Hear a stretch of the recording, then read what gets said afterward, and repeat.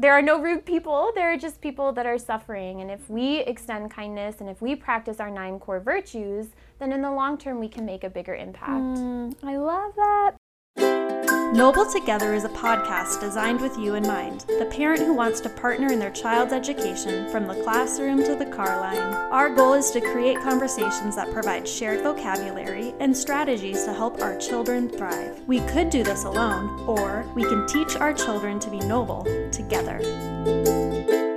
Welcome to episode 5, Teaching with Empathy. 3rd grade teacher, Tatiania Rasic, joins us to discuss how we can help teach children to manage strong emotions and master self-regulation. But before we dive in, let's take a listen to our car line question of the day. I asked our parent community to tell me about their favorite elementary school teacher and why they remember them after all these years. Let's take a listen. Think back to elementary school. When you were a student, recall one of your very favorite teachers. Our kindergarten teacher, soft-spoken, very patient, very affirming, perfect.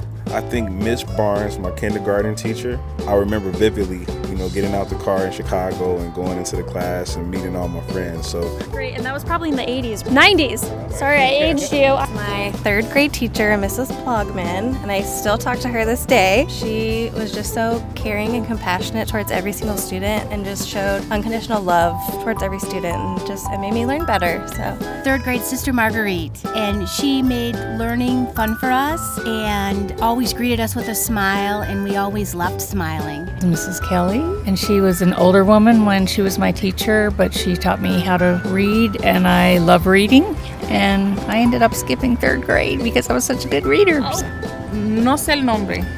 My chemical teacher. It was important for me because I learned too much. Started with an R. She was the science teacher, and I remember one semester, maybe even 2, we spent working on balsa paper mache airplanes and just figuring out how to optimize them for flight and everything. Really enjoyed those hands-on projects. My 4th grade teacher, Mrs. Pyatt, I think it was her first year teaching, so she had a lot of enthusiasm and gusto. I remember her being very fun. I have a teacher, her name is Sor Gabriela, it's a Catholic school. She was in charge of my classroom and my math teacher. She was very strong, but I thank God every single day of my life because she and one part of her was strong, the other part was just love. Today we are joined by 3rd grade teacher Tatiania Rasic to discuss how we can help children manage strong emotions and master self-regulation. This is tough. I shared in last episode's hints, episode 4, that you married your high school sweetheart, Miss Rasic, and would soon be marrying him again. So what's that all about? Yes, so first of all, thank you so much for having me. My husband and I, we met in high school and we just got married last year, and we decided that we wanted to have a formal Hindu wedding to celebrate his cultural background. So just exactly a month ago, we had a second wedding to celebrate, and it was a long, beautiful ceremony.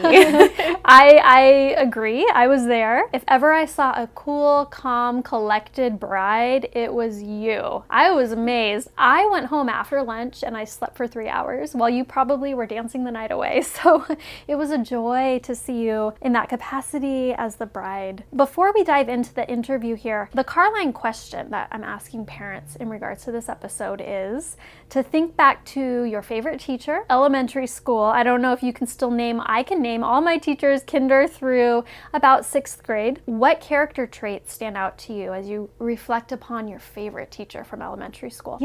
That's actually hard because funny enough, elementary school was very challenging for me. My first language was not English, it was Serbian. So in elementary school, I was very isolated from other kids, didn't get a lot of attention from my teachers, but there was one teacher in particular, and her name was Miss Smiley. I don't know, I think it was a nickname. But Smiley, okay. Yeah. And wow, she just stood out to me because she made me feel like I was a part of the classroom. That was just something I had never felt before in school. What grade? Can you remember? I think she was 3rd grade. Oh, I okay. think. Well, there you go. So, yeah. I love that. Carol Sauter was mine. She's the reason I went into education. She was my 1st grade teacher. And I remember how caring, trusting, loving, and welcomed I felt in her classroom. And then she had just a passion for the rainforest. So I remember becoming very passionate myself about the rainforest, and I started a neighborhood club that was to save the animals in the rainforest because of her modeling. So I guarantee you're doing the same for your third grade students, Miss Rasic. I know that they look up to you in that regard, and we'll see what's to come when they reach college level and then set out. I'm sure there's a few teachers that will have the same thing to say about you 10, 15 years from now. Here's hoping. Well, great. Well, let's dive in here. Speaking of your background, you said you've been here 4 years. What is your background as an educator, and maybe what drew you to education? So actually, being here is my first experience as an educator. I have 2 concurrent bachelor degrees in history and religious studies and a master's degree in history, and I have just always wanted to be a teacher. I wanted to be a teacher in college or high school or things like that, and I just found my passion coaching basketball with my husband. We coached 3rd graders at first, and I loved working with the little kids and their excitement, and so I thought I would maybe try to get into an elementary level position, and I fell in love. I mean, these kids are excited to learn, they're happy, they just have so much joy and brightness every day. And you came to Great Hearts. You've been a lead for now, is this your 3rd year? Yep. Okay, and prior to a lead, you were an assistant teacher. Yep, that's right. Yes, great. Well, thanks for sharing that. Borba, to chapter 5. Let's jump on over there. Parents, if you're reading along, we're in chapter 5 of Michelle Borba's book, Unselfie. Borba states at the start of chapter 5, quote, "Untethered stress reduces children's focusing abilities, resilience, and emotional health, and all this jeopardizes their academic achievement," end quote. My question for you, Ms. Rasic, how do we as educators help tether students' stress? Yeah, I think this is particularly important this year and just recently with events. We have a lot of kiddos that have stress that they don't really understand where it's coming from right now. They've experienced a pandemic as young children, and they're trying to learn how to socialize when they missed out on that in very crucial years in their development. And so I think untethered stress to me is just students' inability to recognize where their feelings are coming from and their inability to take action to try to calm themselves down. So a lot of the ways that we try to help students recognize their untethered stress is just to talk with compassion and empathy and ask, what are they feeling? How is their day? Try to remind them that this is a safe place and maybe start to get to the bottom of where that stress is coming from. Yeah, it reminds me of this morning we had our Friday faculty feature. Students submit a teacher they'd like to acknowledge for being good and noble, our thematic goal. And one of your students actually wrote up a description of why you are a good and noble teacher. And one thing that struck me was she said, "Miss Rasic is very sweet." And I said, "Can you describe that? What does that mean?" And she said, "Well, when we're not feeling good or with our ups and downs, she's gentle." And that describes you very well. It brought tears to my eyes, honestly, when she said that. I think that's so true. Just we have the gift to offer students that emotional constancy, the opportunity to be that safe place. We don't overreact. I know that's something that even today in my office with the student, "Do you think maybe you overreacted?" And he looked at me. Yes. Okay, that word is powerful, even to be able to, without judgment as far as good or bad, just to name it, that reaction may not have been appropriate to the situation you were facing. I read on page 98, Borba said, she quoted a student that said, "Nobody tells us how to calm down, but they tell us calm down, but how do we do it?" And there's that underlying stress that comes before the anger. We see the anger, a lot of times we don't see the stress. In your classroom, what are some techniques in the midst of teaching? What have you found helpful if you don't have the space to carve out a long conversation, what can you do? What can parents do? What can teachers do in the moment? Well, this year I started something new, and I actually can't take the credit. I stole it from a second grade teacher last year, but one of my colleagues had a glitter jar. And just to try to calm students down, where if they were stressed, they'd just put the glitter jar on their desk and they'd watch it and just try to relax their mind because it's probably moving really fast, 100 miles an hour. And so in Jerome, the Kaleidoscope store that's up there, I found some little glitter sticks. And so this year, if a student is stressed, they just pat their head and I give them the glitter stick and I give them a 3-minute timer. And we don't have to talk about it in that moment, but it's an opportunity for them to take a break, watch something that kind of slows their heart rate down, and reconnect with me and the lesson. And we do other things like that where we just, we pass around an iPad all day so students can do extra math, and they sit in a corner on a cushy pillow. And so when they come back, they're rested and they just had that opportunity to take a break, which I think students don't always know how to do or how to ask for. So we try to build that in for them every day. It reminds me of rest stops when you're on a long, a long road trip, right? Are we there yet? Are we there yet? The school day must feel like that for some of our students, especially the ones that don't have a good sense of telling time. Are we there yet? Are we there yet? To the end of the day, and you're adding these rest stops for them intentionally through novelty, is what I'm hearing. Also, just the opportunity to signal to you and communicate with you, connect with you with the head tap. How many students would you say on average take that opportunity each day to, use one of those glitter sticks?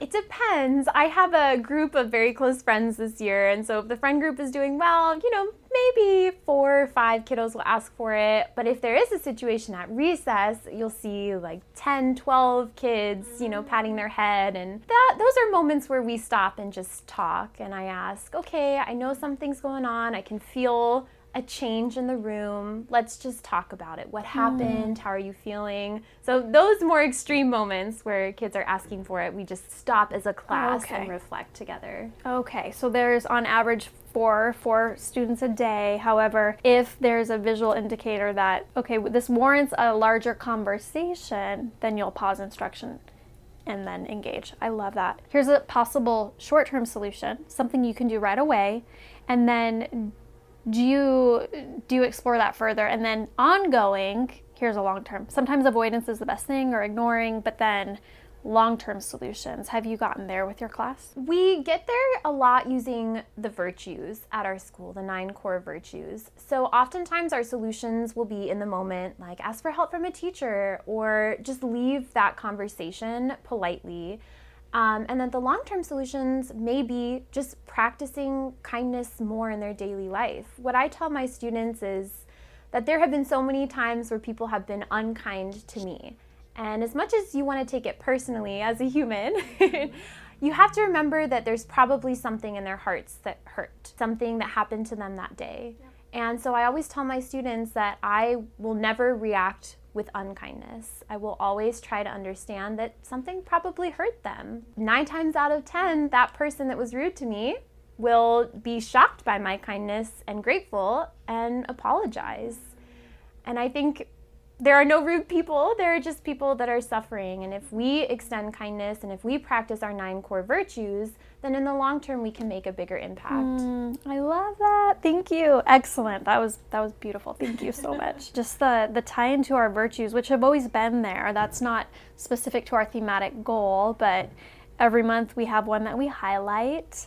And you're right. That is the key, thinking long term. And I think it's really helpful not to villainize rude, quote, people or behavior, but to help students recognize there's a wound or there's something that caused it, not to excuse it, not to teach them to be doormats, not to teach them to let people walk all over them, but to help them learn empathy and even just be curious about that background story, what's under the surface. I wonder, what's your take on, okay, we're having these conversations that can be emotional. Is that increasing the emotion? Yeah, I think that's a great question.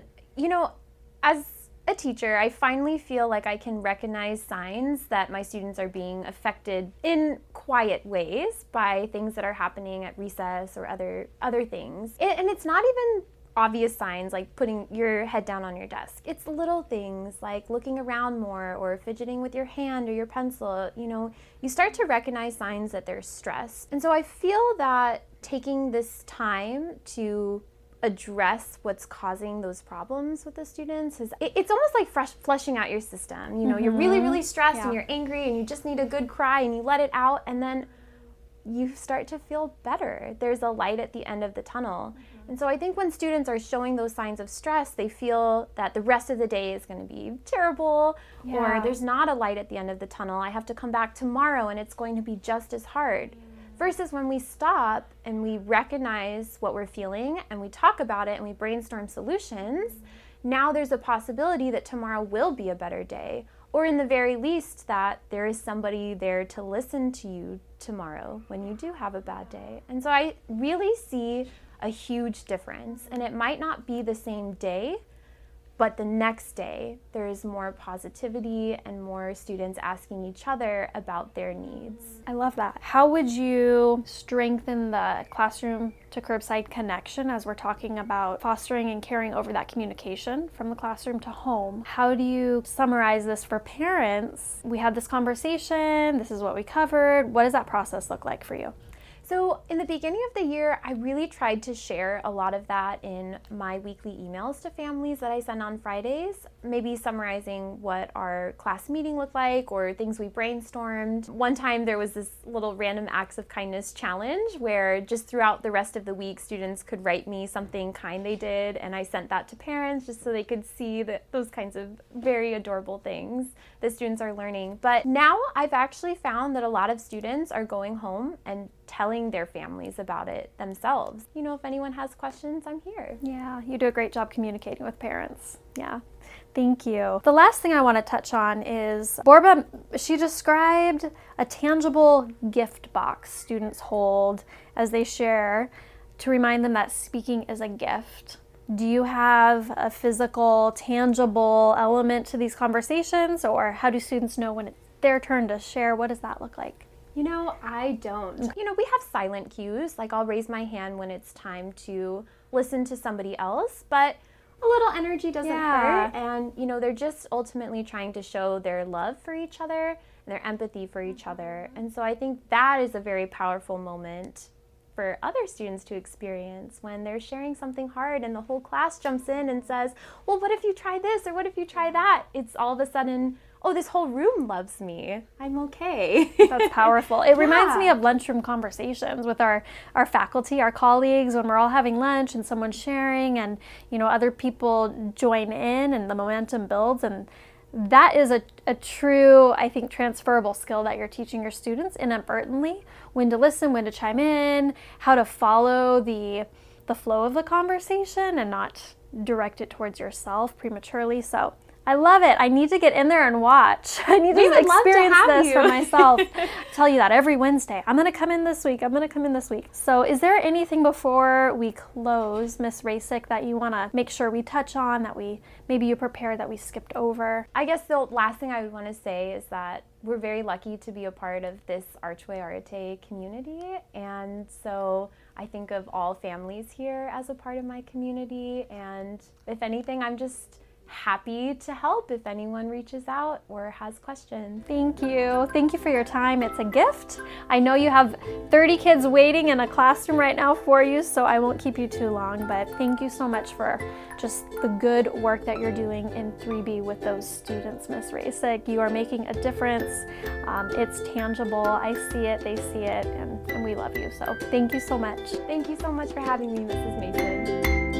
Borba posits that, quote, self-regulation is one of those tools essential to teaching children how to handle whatever comes their way. It's composed of self-awareness, self-management, emotional literacy, and problem solving, end quote. As in most things, there's a balance to strike here. At our academy, we don't have a curriculum designed to teach these skills. We don't have a block of time specifically dedicated to this instruction because we want to prioritize our core instruction and prioritize academics during the school day. So this is a yes and. We do encourage teachers to pause when needed to have these important conversations with students. Our school's name is Arete. Arete is Greek for intellectual and moral virtue. The interwovenness of the head and the heart is evident even in our name. Chapter 5 moves us into the second part of Unselfie, while Part 1, chapters 1 through 4, were dedicated to developing empathy. Part 2 of Unselfie speaks to practicing empathy. This particular chapter contains 30 practical exercises for parents to lead their children through,